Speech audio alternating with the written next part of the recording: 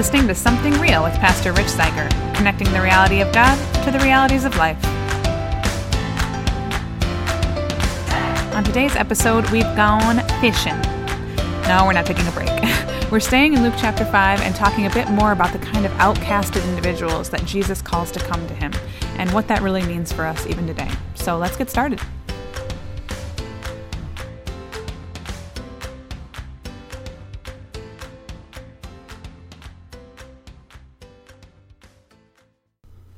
Welcome back.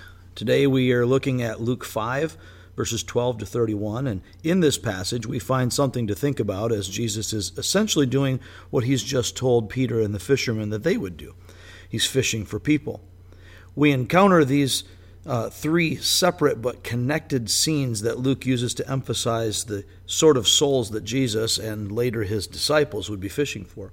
Here we see Jesus heal a man with leprosy, a paralyzed man, and a tax collector. At first it may be difficult to see the connection, but Luke puts them together in this place in his gospel for a reason. First, in verses 12 to 16, we find the leper. Verse 12 says, while Jesus was in one of the towns, a man came along who was covered with leprosy. Now, leprosy was a particularly horrible thing in that setting because it not only caused significant progressive damage physically, but it made its victim a social pariah. One with leprosy would become a lifelong outcast, separated from the people for fear of it spreading. Among the Jews, it also served as a picture of sin and uncleanness. While it illustrated for them the presence and nature of sin, very often they misconstrued that to be an indication of the individual having some sin that brought God's judgment upon them. Lepers were the least of people. They were outsiders. The man recognizes Jesus immediately. Again in verse 12, when he saw Jesus, he fell with his face to the ground and begged him, Lord, if you're willing, you can make me clean. Jesus reached out his hand and touched the man. I am willing, he said. Be clean. And immediately the leprosy left him. Jesus tells the man not to broadcast the healing, but instead to do what the Old Testament law required by presenting himself to the priest and offering the prescribed sacrifice for cleansing. Nonetheless, something like that doesn't keep quiet easily, and the crowds grew. It is an interesting and important side note that verse 16 shows Jesus prioritizing quiet time alone with God in the midst of it. Next, we encounter Jesus teaching a crowd of people, and Pharisees and law teachers from all around had come to check him out. Verse 17 seems to emphasize the teaching and to view the healing as an extension of it. In a story every child in Sunday school is familiar with, some men carrying a paralyzed friend on a mat or a stretcher came to Jesus.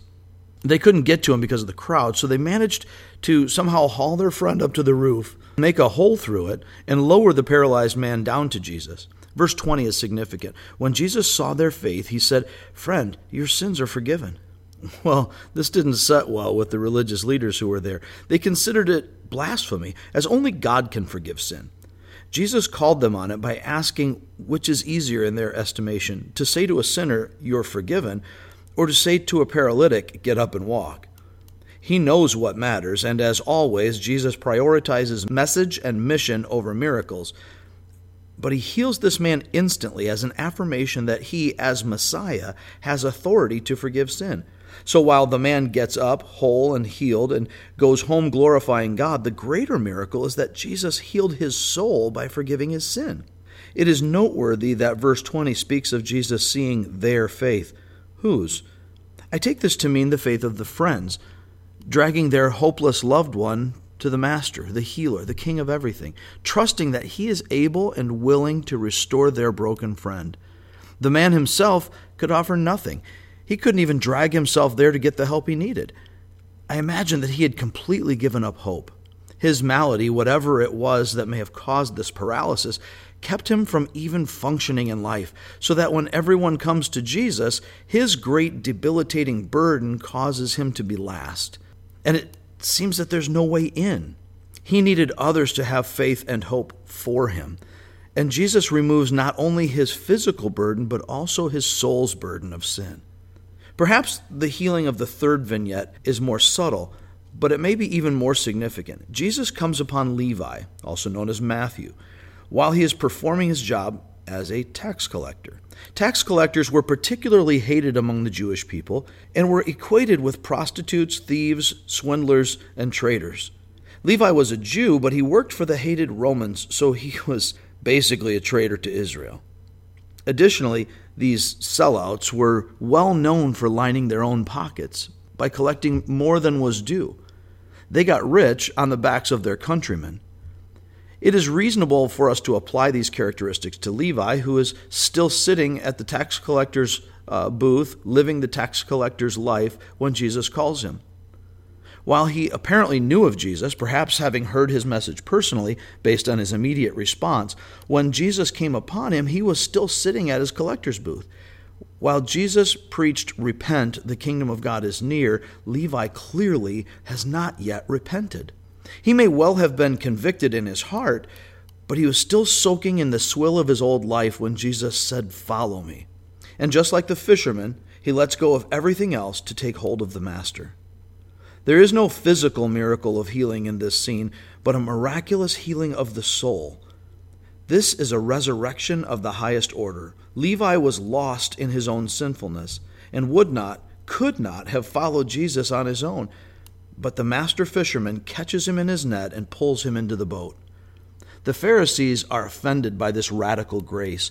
What they see is offensively reckless love, if you will. Jesus responds to them with an answer that had to sting. It's not the healthy who need a doctor, but the sick. I have not come to call the righteous, but sinners to repentance. Luke hammers this theme throughout his gospel. Today, whether you find yourself in a position similar to that of the desperate and outcast leper, the hopeless and helpless paralytic, the sinner still stuck in sin, or the pious but hard-hearted Pharisees, I pray that the radical love of the King of everything might capture your heart and mind so that you will follow him and embrace him with your whole being.